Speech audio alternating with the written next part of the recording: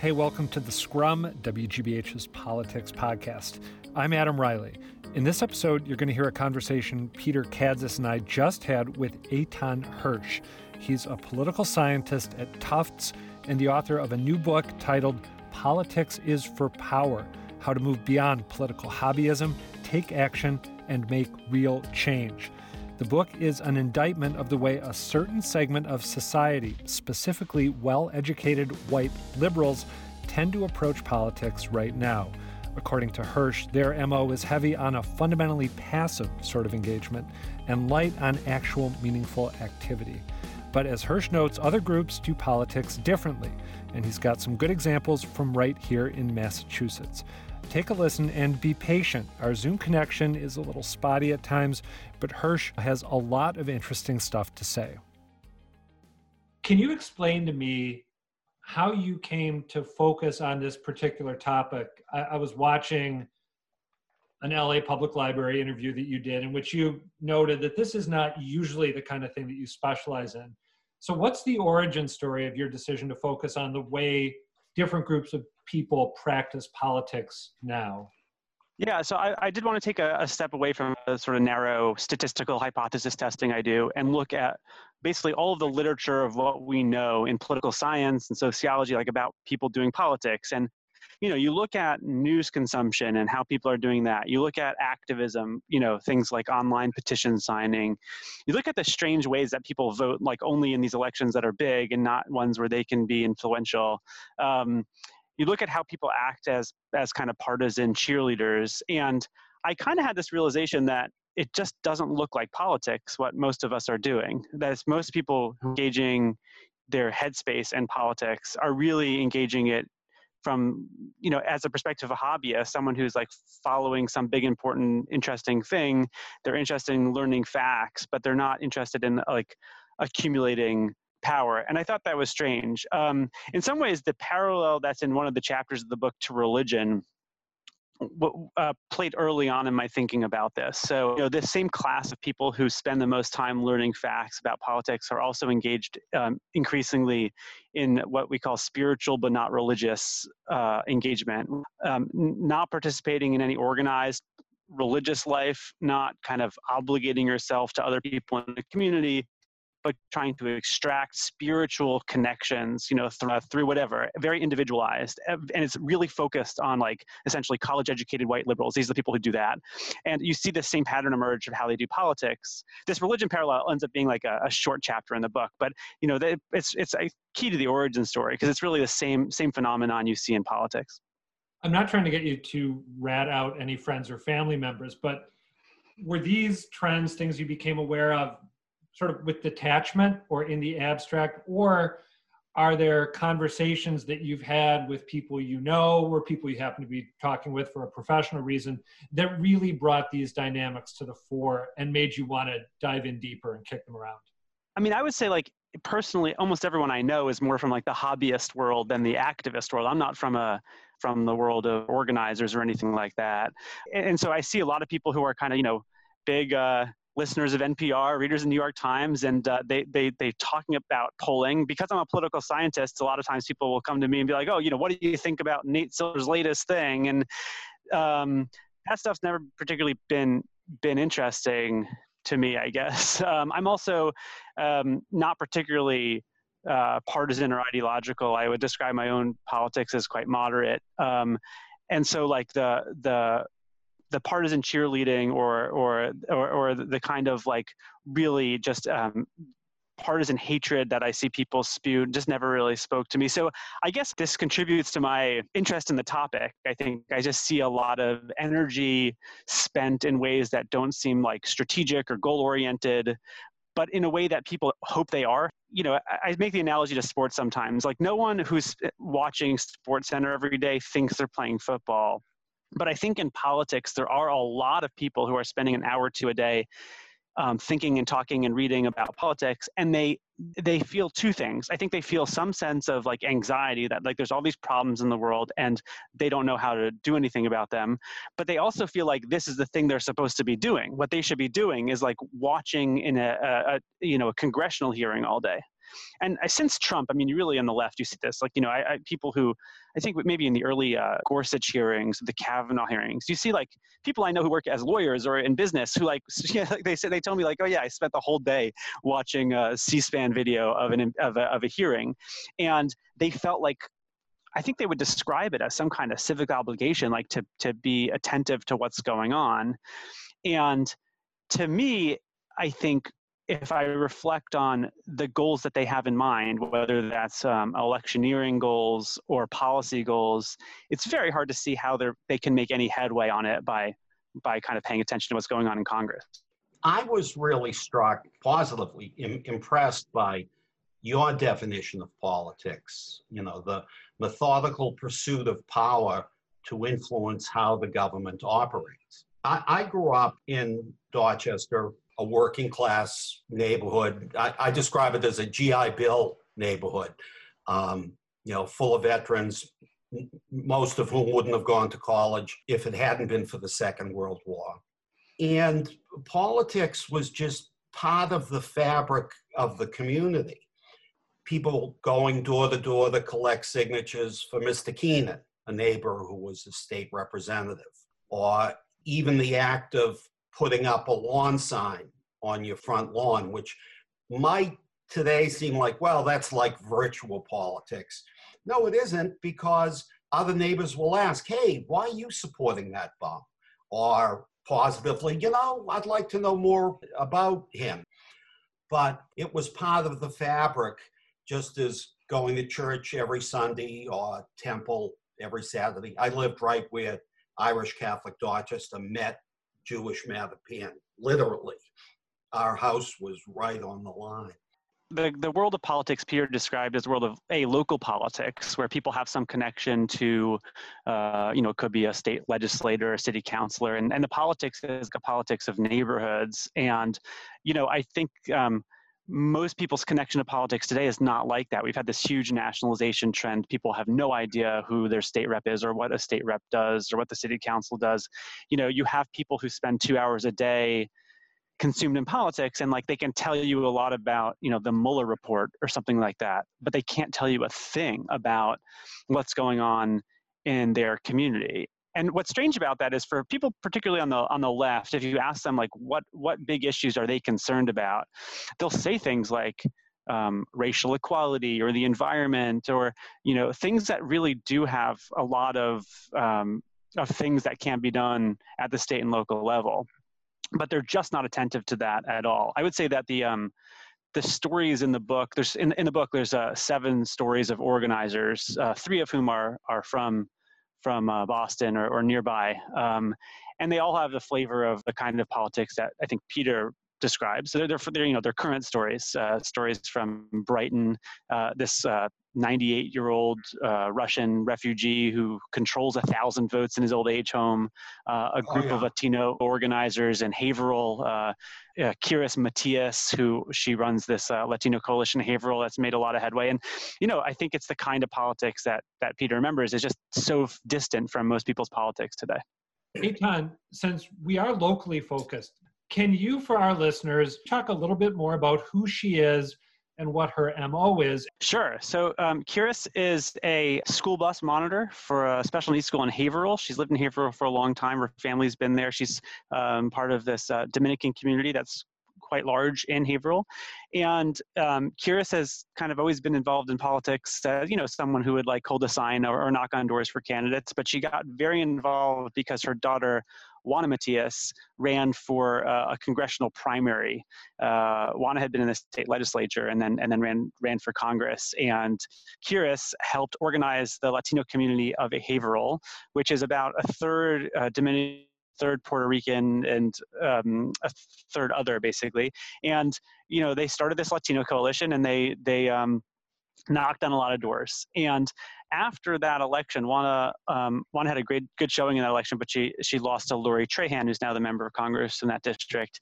I covered that primary a little bit. Juana was a pretty impressive candidate. Yeah, Juana is very impressive.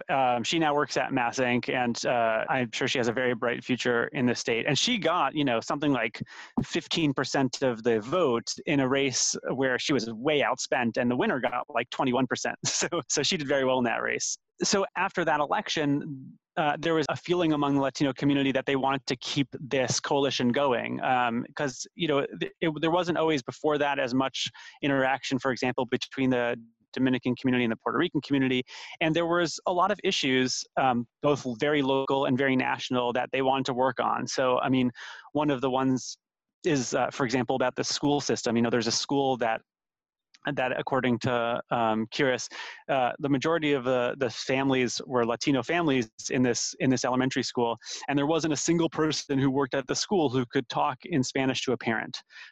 So that seemed like a really concrete issue they wanted to work on. And then there was issues like what the local police department was doing in its interactions with the Federal Immigration Office, ICE, or there was an issue of, and there still is an issue of, underrepresentation of Latino community in city jobs, city boards, elected offices. And so what this community does is they're very active. They're organized electorally, so they can get out the vote, and they also can show up to a meeting. So they'll have a meeting with the police department or with the mayor or the school superintendent, and they'll get 50 people there.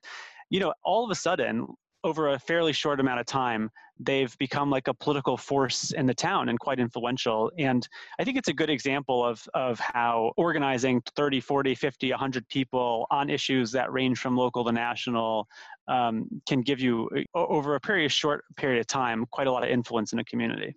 What happened, to your mind, to make the type of politics you just described something that is practiced by maybe immigrant groups, more marginalized populations economically, as opposed to well-educated white people? How did that active element of political engagement get pulled away from or removed from the kind of people who frankly tend to listen to WGBH? I talk basically about three trends over time that have changed. One is this cultural change, which is essentially like the status quo has been pretty good for college-educated white people in terms of the job market. There's been no military conscription for 50 years. And so I think when you look at the demographics of who's participating actively in community organizing, for example, so like racial minorities much more likely than whites, women way more than men, whereas in terms of online or learning facts about politics, it's college-educated white men are by far the most kind of informed at that level of like national drama politics.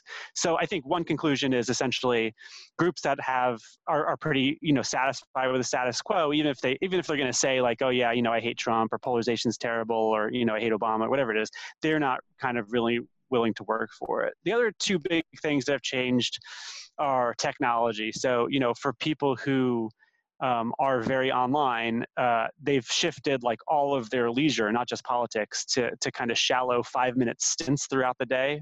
So you have a lot of desk workers now who toggle back and forth between their work and their hobbies, whether it's politics or sports or anything, throughout the day. So they might spend 2 hours a day, but all in these kind of short stints. So they can't really do anything productive. It's just more of like, they can tweet something.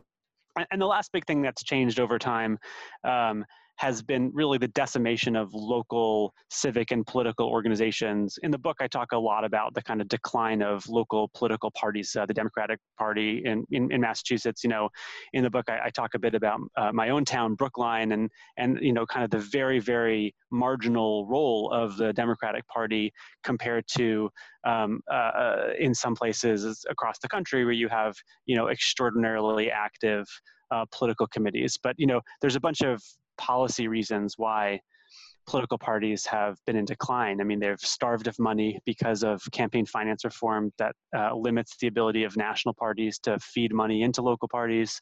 They've been basically removed from all of their role in the primary process, right? Before 1972, local political parties had a big role to play in nominations, and now they don't. So this institutional reason, which is essentially like, if you want to be engaged in politics, the organizations through which you could do that effectively have essentially been gutted. I tend to think of, particularly on the Democratic side, of Brookline as having a fairly active local organization, but maybe I just don't know what I'm talking about. So compared to other communities, Brookline does have an active Democratic group, and this is, by the way, not to criticize the people in my town, many of whom are very active in politics.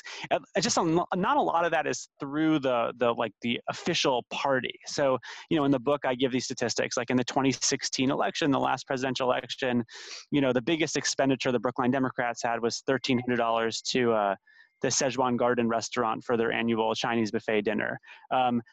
Like a lot of local committees, they purposefully don't do anything in local politics. So for example, Democrats will say, like, my big issues are, for example, like issues of race or the environment or whatever. There's a ton of things that Brookline as a town votes on that affect things like the environment or race. But the Democratic Party of Brookline has made a decision that they don't want to get involved at all in local politics, because they don't want to, basically because most of the town is Democrat, so they don't want to be part of like intra-party fights. As a result, I think so what they end up doing is they knock on doors for national elections and phone bank and things like that, and even for state elections, but they don't have a very regular presence. They don't have money. They don't have full-time organizers and office space. If you look at some of the Democratic committees I follow in the book, one in Washington County, Oregon, one in Davidson, North Carolina. These are organizations that have monthly meetings with 50 or 100 or 200 people that have a big budget, that do work, that endorse candidates in local nonpartisan elections because they have a perspective. And basically nowhere in Massachusetts do you see anything like that. Your book seems very reminiscent in a very focused way of many of the points that Robert Putnam made in Bowling Alone. Is that a comparison you'd welcome or reject? Yeah, I'd welcome it. I think Putnam's book was published in 2000, and it really tracked, and with just amazing data, the decline of in-person civic and political and social engagement. And the story there was basically a story of technology in part, that TV replaced a lot of people's in-person social and political engagement. And the other story was essentially that the World War II generation came back from the war unusually energized to be engaged in communal action. And essentially, like, no one since then has done that. I would say that in some ways, I think my book picks up a little bit where that book left off, which is what has replaced real community activity has been this kind of hobbyist activity, which is it's mostly online. Or through consumption. It involves people sharing and talking about politics a lot in what looks like a social way because it's online, but it's very focused on national drama and horse race stuff. It's not focused on any ways that people could engage on with a plan. Like, here's our 5-year plan for making a change on something. So I would like to think that my book kind of picks up where Putnam's book left off. In Boston, there seem to be two political parties. There's the party of the Boston City Council, and there's the party of the mayor. And at the moment, the party of the City Council is very activist, progressive with a capital P, the most left-leaning in my experience. Mm-hmm. And it'll be interesting to see in the mayoral election that's coming up how things turn out, because I think the party of the mayor tends to be more old-fashioned. It's not that the progressives are political hobbyists, because they have actually harnessed social media in a very effective way. But party of the mayor, on the other hand, is sort of like, we'll see if they're the silent majority. I think this kind of hobbyist versus organizer mentality emerges on all left, right, and center. I think there's a large class of people on the far left who they actually couldn't be bothered with city council because all they can think of is, some international climate thing. They really are quite nationally focused. Meanwhile, there are others who I think are quite serious about getting votes for local contests. We all know that, for elections like off-cycle municipal elections, turnout is so low that power really does flow to the organized. And there are folks who are, I share your view. I think there's increasingly a group of folks who are on the more ideological left who are getting organized and they are counting votes. And I think that had been the domain of more moderates in the past. And I think what happens among moderates, and you see this among, I think, Democrats focused on state or national stuff, is you see a lot of people who say they're concerned about polarization, for example, who, are more of the Biden voters than the Sanders voters. But this is where you see a lot of people like really not willing to get off their couches because, they might think politics as the domain of ideologues increasingly. And you can see this in the Republican Party too. So what will be interesting to see going forward is whether the mayor's wing of the party continues to have strong ties that can keep getting those votes banked, or whether maybe a challenge to the mayor from the left or from a more activist wing of the party that wants the city to do more, to be more proactive on things, whether they will get more votes. But to me, like, those are both the politics of vote counting. That's where politics is, as opposed to the politics of having big ideas that are never going to happen. There are Boston city councilors. Michelle Wu comes to mind, so does Lydia Edwards, who are very attuned to national political trends, but work very hard to try to translate the national agenda into a local agenda. Yeah, that's a good point. And they're the ones who I would have mentioned too, although I don't think an exclusive list. Oh, no, not at all, Adam. Yeah.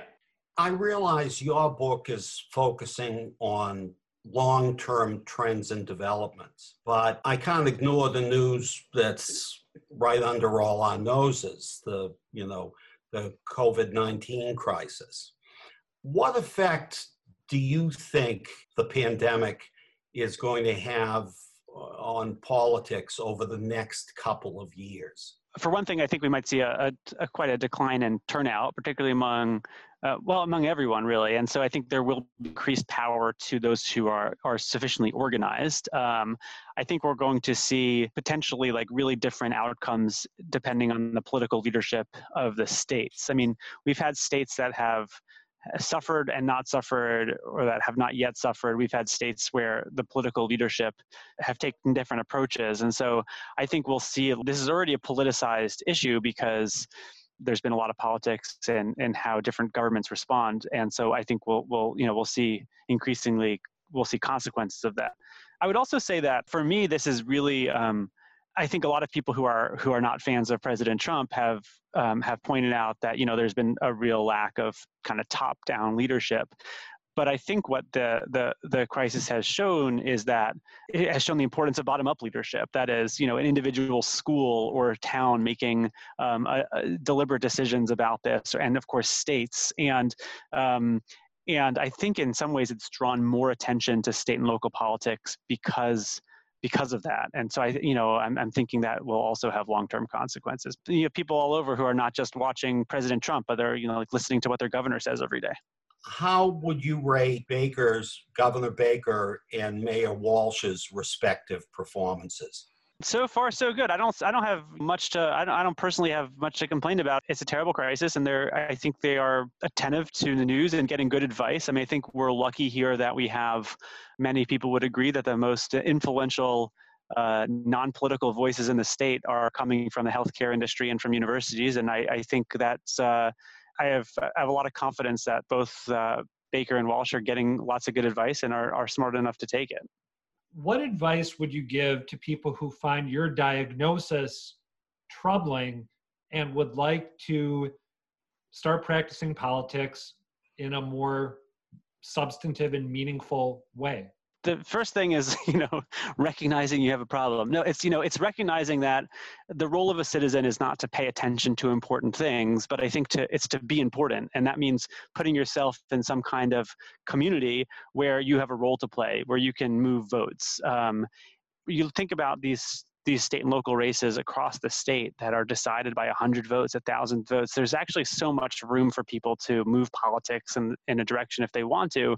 And I think the first step is really deciding that, like, if you are the kind of person that's spending an hour or two a day on politics, there's really quite effective ways you could do that. And none of them involve, watching cable news.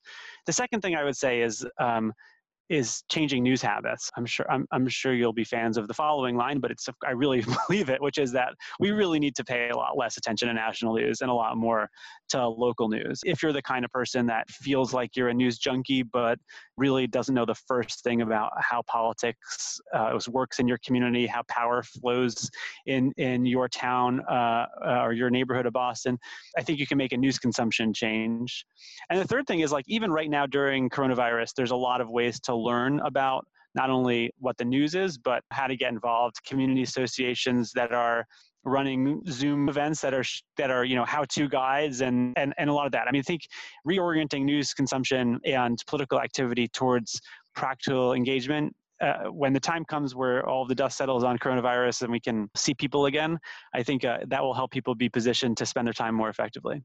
Eitan Hersh, thank you for taking the time to talk with us. It is honestly kind of inspirational to hear the message that you're putting out there. So thank you. My pleasure. Thanks for having me. Thanks. And that is going to do it for another installment of The Scrum. Thanks to Tufts political scientist Eitan Hersh for joining us. Again, his new book is Politics is for Power: How to Move Beyond Political Hobbyism, Take Action, and Make Real Change. And as always, thanks to you for taking the time to listen. Subscribe to The Scrum, rate us, and talk back to us. You can email us at scrum@wgbh.org or find us on Twitter. I'm at Riley Adam, Peter is at Kadzis, and our producer, Zoe Matthews, is at Zoe S. Matthews. I'm Adam Riley. The Scrum is a production of WGBH News.